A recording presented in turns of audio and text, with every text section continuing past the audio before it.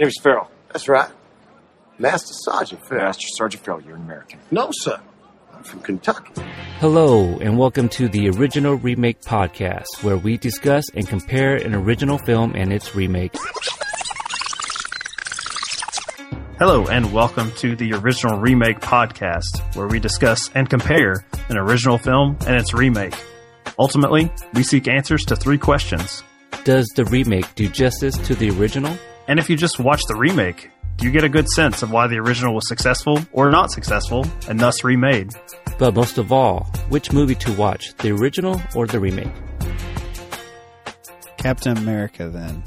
Mm-hmm. So, I'm a Kentucky boy, and I'm assuming that I would have closer ties to Captain America than you, since you are not a native speaker of Kentucky for sure. Right. But as you're talking, Captain Kentucky. Captain Kentucky. I'm first podcaster.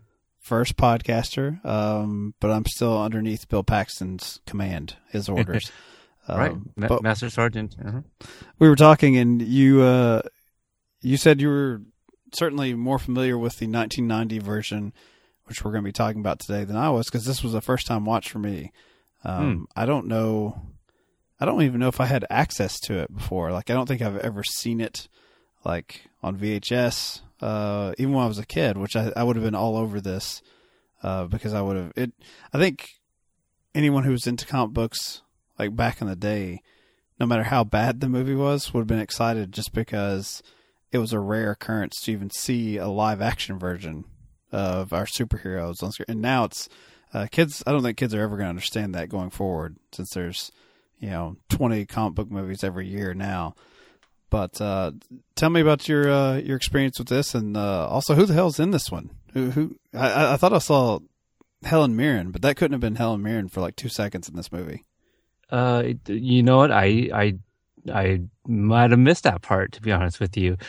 This movie, funny enough, we used to own it on VHS, and I don't remember how we got the copy. I don't know if it was a project copy or one of those things that we allegedly rented from one of the video stores, that kind of thing. Or maybe it was just something on TV and we recorded it. I really don't remember. But this movie, I remembered watching it a good amount of time as a kid, and it being like one of my first early superhero movies, this and the Superman movies. And obviously, you had your Batman, and possibly Returns might have already been out. I'm not sure. But this movie... I think you're right and wrong. I think it was originally supposed to come out after the first Batman. It was scheduled for 1990, which was the 50th anniversary of Captain America as a character, but didn't make its way out into the world until 92 or 93, because it never got the theatrical release. It went straight to video and TV. So by the time it came out, I guess it was after Batman Returns had hit. But I noticed on the IMDb poster for it, it said like coming to theaters everywhere in April, and they had just the shield. So it looked very much like they were trying to coast off of what Burton had done with Batman, just even in the marketing, just having like the symbol as the poster. Yeah, it must have been 1990s, because I remembered when Forever Young came out with Mel Gibson. Did you ever catch that movie? I have not. I have seen the box art, and I remember he looked beautiful on that. Yeah, absolutely, he did. Jamie Lee Curtis was also in there, and Elijah Wood, which was one of his very first early movies. Well, tell me if this rings a bell to you, but I think Mel Gibson played like a pilot of some sort who gets cryogenically frozen. Is that the wording? So he was the original Captain America. Yeah, and then he gets put into a warehouse, which I forget what happens to the warehouse. And then one day Elijah Wood and friend goes around playing and finds this big refrigerator and opens it up and awakens Mel Gibson, and he spends the rest of his time trying to figure out what has happened to his life and all the people that knew about this project. Not the most secure project, it sounds like. No, I guess not. So I remembered because of that and its similarities to Forever Young, I've always I never thought the original 1990 Captain America was really that bad. But kind of going back and rewatching it, and obviously being spoiled with all the the updated releases and such, it's kind of a harder watch, I would say. But this 1990 movie, directed by an Albert Payan, I'm gonna kind of guess that's how you say his name. It stars Matt Salinger, which I think it was on this podcast that we might have discussed in a previous episode, where he is the son of the author. Is it J? Help me out with the initials here. The Catcher in the Rye author. J.D. Salinger. That's is his it son? J.D.? Yeah, that's his son. Wow. I thought we talked about that before. No, you're Or confusing that me was not with your one of your 1,000 of other podcasts that you host. Actually, you're the one who's now like hosting on a bunch of different podcasts. I'm competing with you, basically. Yeah, I don't know. But this is his son. Yeah. And it also has Ronnie Cox, who was in your original RoboCop and kind of plays the bad guy in a lot of movies. But this one, he is the president, President Kimball, that is Scott Paulin, who plays the Red Skull. I'm not even going to try to pronounce his Italian name, which they changed. It's not German. He's Italian in this one. Ned Beatty, who we know as Otis from the Superman movies, is Sam in here. Francesca Neri plays. Is she like some sort of scientist or a mob crime family person? Valentina DeSantis. I'm going to be honest with you here. On watching this, I kind of enjoyed its simplicity. Maybe I was being a bit too simple and not paying close enough attention to details. I don't think they matter, but Okay. It seems like it's just like good guy or bad guy. Got and it. that's about it. The only other name of note here is Kim Gillingham, who plays Bernice Stewart, who's his girlfriend from the 1940s, and also she plays Sharon, who is the daughter of Bernice. And they don't outright say it, but it's Sharon Carter. They changed the names, I guess. So it's Stewart in this universe here, and it doesn't stray too far from the source material, I guess. Captain America gets frozen in World War II, and then gets unfrozen in 1990 and saves the president or something. Well, I think that's where we're going to get into our main differences with how comic book films now are approached. Because in the first Avenger version, which I'm assuming for most people will be the only version they want to count as Cap on big screen, stars Chris Evans as our main hero, Steve Rogers. And unlike the 1990 version, he's not necessarily the best subject for this experiment. He's not like an elite soldier or athlete. He's the skinny guy. And they even have Chris Evans, like his face, sort of Benjamin Buttons, like superimposed on this little body for I don't know, the first third of the film, for the most part, is Captain America before he even really sees any action, both in the experimental phase and also just as a symbol, sort of inspiring the troops or not inspiring the troops, as we'll see in the film. Hugo Weaving, we do have the Red Skull. We have Cap's main nemesis here. I would say that you get just about the same amount of Red Skull in both versions. They they kind of flip it. In the 1990 version, we see more of the Red Skull initially, and then like once we go into present day, not so much. He looks more just kind of like an ugly Dick Tracy character at that point. I like that. Yeah. And obviously we have Tommy Lee Jones playing, I would basically say Tommy Lee Jones. Yeah. Yeah. He's playing gruff and manly, training up Cap, and he gets some of some other sidekicks, the sort of the Howling Commandos here. A very diverse cast there. Diverse cast, which is both good and bad, because for my money, I could have had a whole movie of him and his gang going on adventure. And it's like, if you're a comic book fan, you kind of like, you nod and you appreciate that. But I wasn't in as much of a rush to get Captain America back to the present. But that doesn't happen until the very end of First Avenger, and then leads into Winter Soldier. What did you think of the 1990 version? Pretty much doing all of the First Avenger business in the first, 15, 20 minutes, and then we're in present day again. See, that's where actually why I do like the First Avenger, just because I'm actually a fan of period movies, and so with the newer version taking place mainly in the 1940s, I actually enjoyed that, and I even thought it was very clever how they even came up with his costume. I really dig the look of that there. Coming up with like a real reason for him to be like kind of putting on a production, a silly, stars and stripes sort of symbol to be on stage, not a costume to go out and kick ass, at least initially. Yeah, I thought about that. It could have been something where like him and Howard Stark were butting heads. He's like, "I'll show you. Let me make you something really nice and discreet and camouflagey." And out comes this red, white, and blue thing.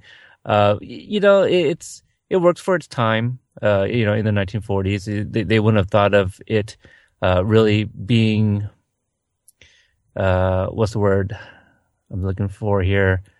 It's not very tactical, it's more of a symbol, and so more of a onesie, a comfortable onesie to lounge around the house. Yeah. But, I really dig how, just in comparing the costumes, like the mid area of the 1990 version, it looks like some kind of like a pullover, and you just wear it around your waist, I guess, where it's the white and red stripe. Whereas the new one, it's like, some type of coveralls, kind of, right, where it's like a strap, like a red strap that goes over the white, the mid area. So wow, you really I just thought it was a very neat look. I did. I really dug it. Like, I remember seeing the very first concept of the First Avenger costume. I was just like, wow, I was just blown away, and I was very glad that they even went with brown boots as well. Mm-hmm. Like, they didn't even try to give him blue boots, it just made sense. It looked very like it could have been issued by the government, See, I always thought that the Captain America costume, as a comic book fan, was going to be one of the harder ones to put on screen, because when if you see anyone doing cosplay at like a Comic-Con, I always tend to think that the Cap one looks the worst out of all the heroes. Like, I've seen dudes dress up as like the Flash or Green Lantern or something, which, obviously you look silly in bright red or bright green, but there's something about the Captain America suit that I don't know, just was like the dorkiest. And so, is it the wings on the wings don't help? Yeah, the wings definitely. The big old white A. Yeah, which I like the explanation of the First Avenger. He just grabs one. Yeah. Grabs a helmet from one of the female performers, like the USA, and he grabs the A helmet. So I dug that. It was clever, a little cheesy, but it was clever on how he gets the A. So they explain all of that, so I really appreciate the detail going into explaining us and allowing the audience to kind of accept, like, okay, this is why it will work. Well, it's interesting because with both films, they're playing to the fans in a way. With the 1990 version, they're just speeding through everything as if you already know who Captain America is. And when he's reintroduced into, sort of our modern world, Ned Beatty's just driving along, and here comes Captain America running across the field, like in bright blue, being shot at by Nazis, of course. And with the First Avenger, they do a better job of grounding it, doing a true origin film. But as I said, with the Commandos and certainly like I think the Shield is a nod to the fans, like the way even in that opening chase sequence when he first gets his powers, how he grabs like a like there's a trash can lid or a door off like a car, I think, that he uses to like shield himself before he actually has a shield. Mm-hmm. And so there's those little touches where if you are a fan of Captain America, or maybe even if you've just seen the trailer, you sort of like nod and they point you in the right direction. Which approach do you like better as far as like making a film about an icon, say a Superman or a Batman, where they really go through the whole origin, or one where they speed it up? Because we've kind of seen that both ways with Batman in particular. With the Tim Burton 1989 Batman, they do speed up the process. Like, he's already Batman. Like, right. He appears, and then Batman Begins, you see that whole training sequence of how he decides to become Batman. Do you think they can both work, or is there just one that you think is better for these comic book films? Gosh, I think this is a tough one for me to answer, because I want to say that they both can work, but I think we've all kind of gotten to that point where, since there's just so many comic book movies, it's just like, let's just skip the origin story and let's just get right into it. This character has already been established. Like Deadpool, that came out, and I was very surprised to see how much of it was explaining how Deadpool, came to be. Mm-hmm. And I felt like we only spent spend a lot of time on 3 different locations. And that one, like on the bridge, at the bar with T.J. Miller, and then also at the end, the fight scene. That's all I remember. Certainly done on the cheap. Sure. Compared to Civil War or Batman vs Superman, obviously Deadpool's not a cheap independent film, but yeah, you can tell where they didn't have quite the budget to go as big as what Marvel and DC is doing. Yeah, but and with this one, I want to say, because the first event was still one of the earlier Marvel movies, that it was fine here. I really did enjoy us, getting to learn about Steve Rogers, the man who is he just doesn't like bullies, right? I really dig that line there. It's one of my favorite lines in the movie.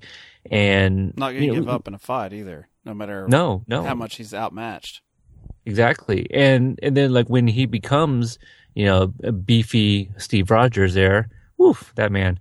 And then, like, his display of, like, his powers, I really like that, when he's running after the thug or whatever, and then he's, like, going so fast that he can't stop himself because of his momentum. We don't get a lot of that from the 1990 version at all. Like, even when he's brought into the 1990 version, it's about him and this president who he has to save. I mean, we get a montage of the president, of this man being like a war hero in, the Vietnam era, ultimately becoming president and saving him from this crime family. It's not about Steve Rogers or even really about Captain America later on. I think that's a good point, because it seems like the 1990 version is saying, okay, we know that you're a fan of Captain America. The character's been around for decades, and so he's just an icon. He's just a symbol of something, and we're not really going to explain what that symbol is, because there's plenty of material for you to say that. And plus, his name is Captain America, and he's just stoic and just the rock, and he's going to protect the assets of our country. In this case, the president, the ultimate asset. But the first Avenger does a great job of explaining to what you were saying about the character of Steve Rogers and what it is about him that makes him Captain America, that makes him the right guy to be that icon, to be that symbol. And I really like how they use Stanley Tucci in the first Avenger for that, in the sort of selection process, where he's talking about, what happens when a man who's used to, like, sort of wielding power just gets more. Like, he doesn't really recognize what he can do with that power, because it's always been at his fingertips. And someone like Steve would know what it's like to be powerless and to have to sort of scrap and really just use your will and your character to get out of a situation. So that is entirely missing in the 1990 version. It is. Yeah. I would say that the Steve Rogers character is very bland and not interesting in the slightest in that film version. Yeah, and just to add to more of his character, one of my favorite scenes in the first Avenger is when during training, Steve jumps on a grenade, which was not live, but he didn't know that, it was part of the training where you had the one guy who, passes the eye test that he would be the one fit. He kind of cowards out on it, right? And you got little skinny Steve here that jumps on. He's like, wait, is this part of training? And so he was the first to kind of sacrifice himself. That's the guy that you want for this symbol. This version of Steve Rogers, if he was in Training Day, if he was Ethan Hawke's character, we wouldn't. Here we go, Training Day again. For those strange super fans, they know that I like to bring up Training Day as often as possible in original remake. My point being, though, Steve Rogers would not allow us to have that great film, because if he got in that car with Denzel Washington, he would say, "I don't think this is above board, and I'm not going to participate in this." He would pass his Training Day, and then we would get to a confrontation with Denzel much quicker. So in that instance, I'm going to say I would prefer the 1990 version of Steve Rogers in the car with Denzel Washington, because I think he would just kind of stare ahead blankly and wait until he gets shot at, and then he would just fist fight them. That would be it. But the 1990 version, it kind of treats Captain America as just like a big lug. Like he's not a big thinking individual. And it was funny to watch. There was a similar instance with both versions of Cap dealing with what era he's in when he actually comes to present day and he's unfrozen. In the 1990 version, Ned Beatty has picked him up in his car, as I said, racing across the field from Nazis, and he's looking I think he's looking at maybe a tape recorder or something he has, and it says made in Japan, and he's looking at the car he's driving, and it's I think it's a Volkswagen, so it's it's made in Germany, and so old Cap, old racist Cap will have none of it.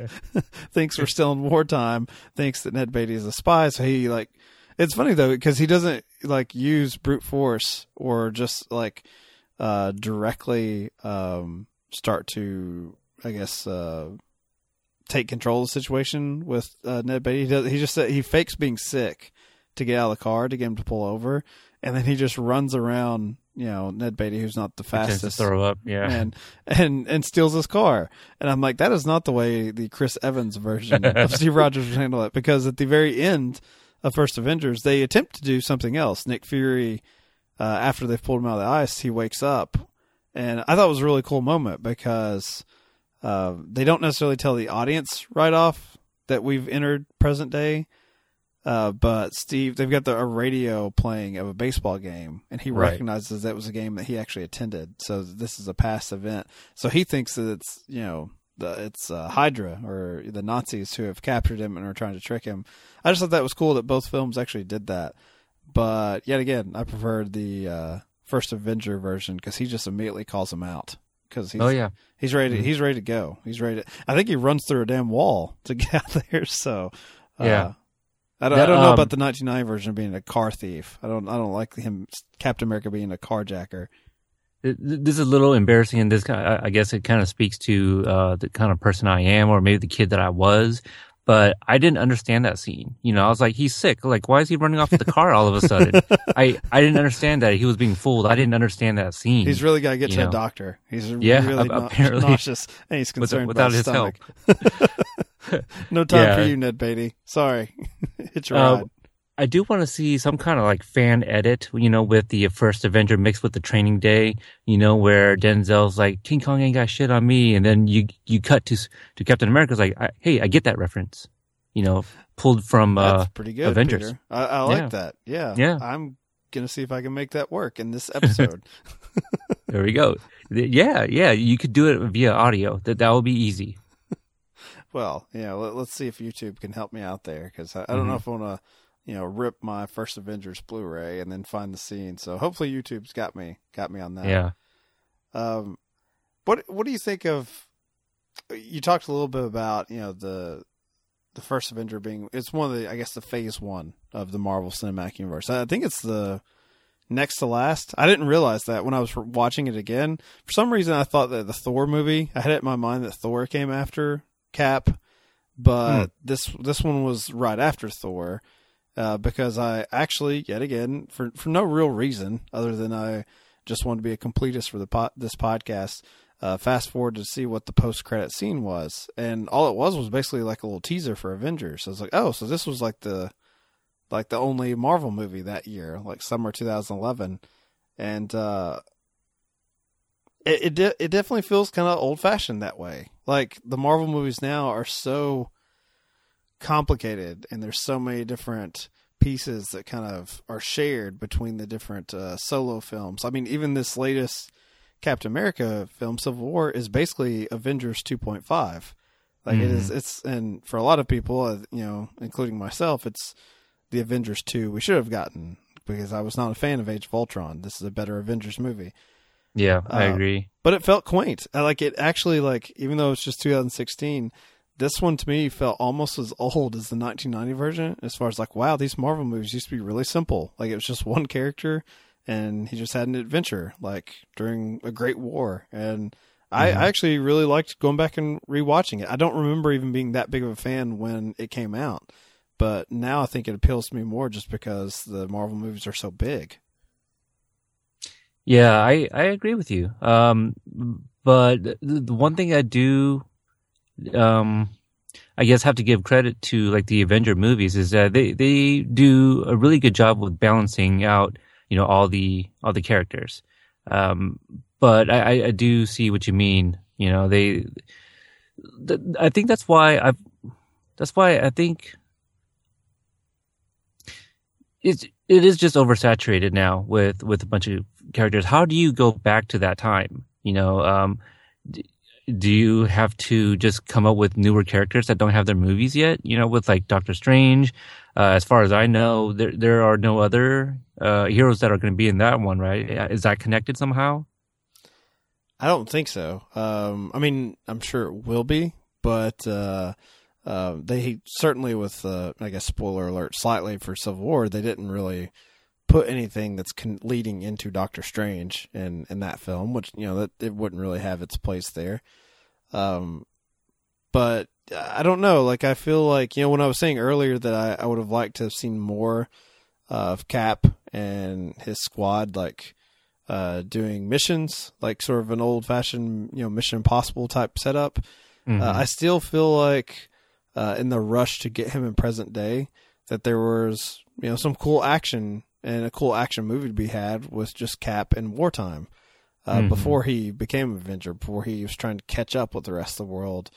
And it's interesting to me that with the 1990 film, it never, I don't even think that as recently, until Marvel did it in 2008, any of those times as a fan that you were thinking of seeing a Spider-Man movie or a Hulk movie, you never really dreamed that all the films would be together. Every film was the possibility of just a new Captain America adventure. Is that something you wish that Marvel would get back to? Is not necessarily having everything lead to one big, Avengers gathering, but maybe just building to a new, say, Captain America trilogy or something like Nolan did with The Dark Knight, where it was just a Batman trilogy. Yeah, that's kind of what I'm hoping with the Spider-Man. I don't think this is a spoiler, but I think everyone has seen him in the trailer for Civil War. So when he comes out with his own movie, I hope that the extent of that would be a cameo by Tony Stark, which I think it has already been announced that Robert Downey Jr. will make an appearance in that movie. I could be wrong. I don't try to read into that stuff. I remember, at least I think I saw, a tweet or a post or something to that effect. They're really good together in Civil War. That's I do like better it. Moments. Yeah, I do like it. But would it work between Spider-Man and Iron Man? I liked them outside of their, costumes and uniforms. So I'm sure it'd work. But I can't see Robert Downey Jr. playing second fiddle, in a Spider-Man movie. Pay him enough. Yeah, sure. He's clearly hurting for money, but yeah, that's what I'm hoping with the Spider-Man, movie with the yes in parentheses, right? I don't know how many there's going to be. I would hope that they don't try to do that where they're going to start dropping in a bunch of cameos. I want that to kind of go back to how things were, where it would just be the one character, per movie. I think those were a little bit more enjoyable because, if you miss one of those movies, now you don't feel like you have to watch that for like the big meetup, in a few movies later on down the road. That's one of the things there. I think a lot of people have seen Civil War over this past weekend, which we're recording after the release of it. And, I've been listening to, our, fellow podcast network here, shout out to Hyro and Barry. I checked out their podcast, and Hyro was talking about how, there were some details in the Winter Soldier that he had forgotten. And so, we should not have that. We need to remember every detail of every movie to enjoy, the next big thing, So I kind of wish that it would go back to like the standalones where they're not all connected, because they may not enjoy the movie as much because now they're missing out on some of the details, the continuity. Yeah, for sure. I feel like the other thing too, and I'm a proponent of that, but just to play devil's advocate, the thing when you're watching the 1990 version, or even going back to something that's far more successful, like say Burton's Batman films, they also kind of do a little bit like First Avenger as far as they rush through things. Like, for instance, I can't see a movie now where they would kill the Joker the first film they introduce him. Like, Joker's done, like off the table. We're going to make some Batman movies and he's gone. Same thing with the Penguin and Batman Returns. As far as like, okay, we had our one adventure there. The 1990 Captain America doesn't have anything that great, like, because they are on a completely different level than even Burton's Batman films. Mm-hmm. But it does just feel very trite. And in a certain way that's kind of fun, because it's so weird to see a superhero film where Captain America is like hanging out in someone's living room, like look at their scrapbooks to like for his investigation process. Like, it is so low budget that it's almost funny how Captain America sort of goes about this adventure. But I think it's an extreme case, like, because I wouldn't want it to be so solo where it just feels like we're watching Captain America walk down the streets of California, and then suddenly a fist fight happens with a Nazi. Like, there's so little build up to anything that's connected that I guess there has to be some sort of happy medium. And so for the purposes of this podcast, we are looking at two different extremes. One where they were just like, well, I guess we should make a Captain America movie because Batman made a lot of money. So what do we got? Versus First Avenger, which came at the end of phase 1 of Marvel's big master plan, like 10-year plan, which now it's going to be even longer. And so it's just interesting to see one where it's like watching like a garage band versus like, I don't know, like U2 play like an arena tour with like, $1 million light show backing them up. So I don't know, somewhere in the middle is what I'd like to see. But for the purposes of this podcast, I'm not going to be that guy that's saying the 1990 version is better than First Avenger, because I don't think it's anywhere close. But there's something that's kind of charming about it. It was fun to watch for this show. Okay, maybe not so much of a solo character. Give us a buddy movie. Give me Captain America and Falcon. Falcon's good. I love Anthony Mackie as Falcon. I love Tupac. Well, I think that the way him and Chris Evans play it, Mm-hmm. I never really get that from Don Cheadle and Robert Downey Jr. Like, maybe it's because Cheadle came in the second film. But right. I just feel like even from, Winter Soldier, like immediately I felt like Evans and Mackie had like a good rapport with each other. Like, they actually seemed like friends. And I could definitely watch that buddy movie. Probably more so than Ant-Man and Wasp, which I think is the first buddy movie they've got coming up. I think that's coming down the line in 2 years. Okay. Yeah, the to add to the the Winter Soldier, that buddy movie, I bought that. Being a veteran myself, you can share a few stories with a fellow veteran, and you guys are click, like you guys been friends for a long time. There's got camaraderie, I mean, I that think explains why you're even listening to True Bromance. I mean, Yeah. because otherwise I don't know how you could stand it. Listen to those guys. I think it's that. I'm waiting for that. Hey, remember back when we used to do that? So I can be like, yes, I might have a story that relates to that too. That could be it. But no, there is definitely a special bond between your fellow brother in arms. So that's why I do like that chemistry between them two. I really buy it. And also what you said about the whole Don Cheadle thing, it's the Elizabeth Shue in Back to the Future Part 2, right? I'm just not a big fan of recasts. I wonder, is there a show where you've talked about Back to the Future before? Yeah, a few times actually. My show, Hydrate Level 4, which you can find at followingfilms.com. And what's that show about? Not about Back to the Future. We do take a look back at some of the movies, from the 80s, 90s, 2000s, and just basically we take a nostalgic look back to see these movies, if they're still good. So we, I have guests come on. You've come on a number of times, and I do some new releases here and there as well. But that's pretty much the premise of the show. I don't have a regular co-host, but a rotating, recurring guest that do like coming on. And with that premise, you're the expert here. Does the 1990 version of Captain America hold up at all? Does it retain any sort of entertainment value? Like, could you show this to your could you show it to your son? And what would he say to you when you said, "Hey, I used to really dig this"? Yeah, I think I'd only show it to him if he was grounded. I go, I'm going to punish you a little bit more by making you watch this. No, the movie's pretty bad. It's not as good as I remember, but a few of the scenes here and there. It's not good. Let me it's tell you not something worth I the liked watch. about it that I don't think they would do now. Okay. I don't think in our current climate they would have, because the nation is so divided politically, I don't think they could have like a presidential character, even if they don't name what party he was affiliated with.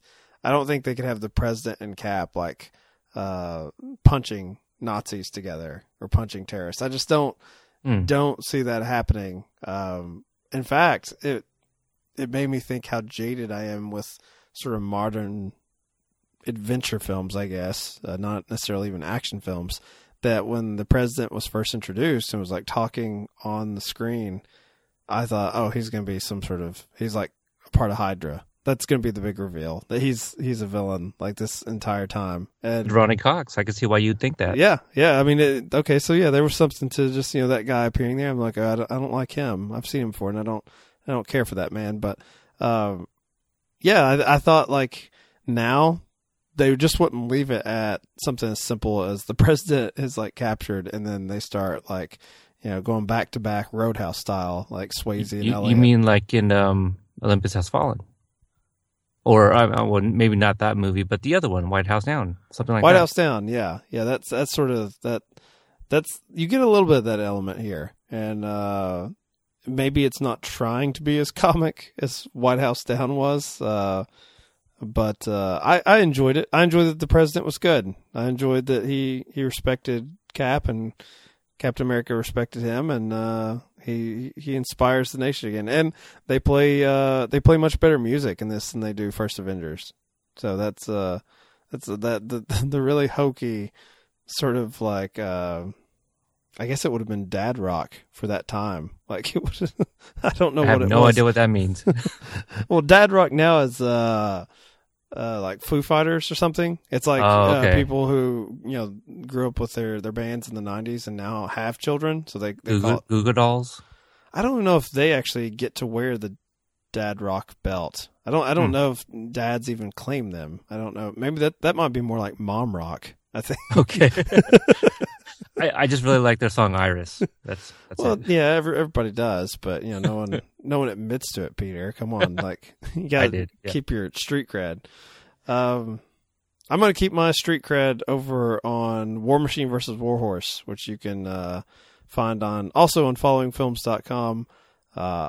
Twitter at War Machine Horse. That show, we look at a new release and that inspires a conversation about two older films with a similar theme but different approaches. And we did not do a Civil War episode, but I did talk about it on another following film show on Pop Culture Case Study with Dave.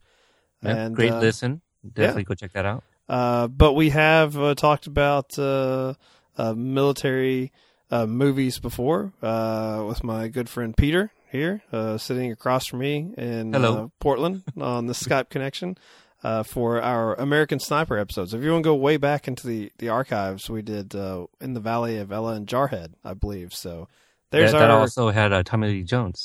There you go. So that should be, I should repost that as our Captain America sort of episode this week. There you go. Should we at least say where people can find original remake? Oh, yeah. Let's add that in there, too.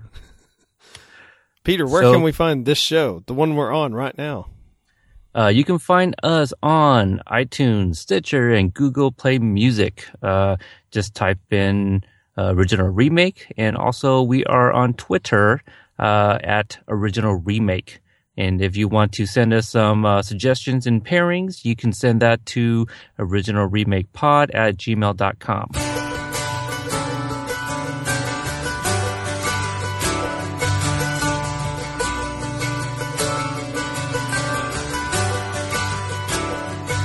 And I'd give up forever to touch you, 'cause I know that you feel me somehow. You're the closest to heaven that I'll ever be, and I don't wanna go home right now. And all I could taste is this moment, and all I can breathe is your light. And sooner or later it's over, I just don't wanna miss you tonight. And I don't want the world to see me, 'cause I don't think that they'd understand. When everything's made to be broken, I just want you to know who I am.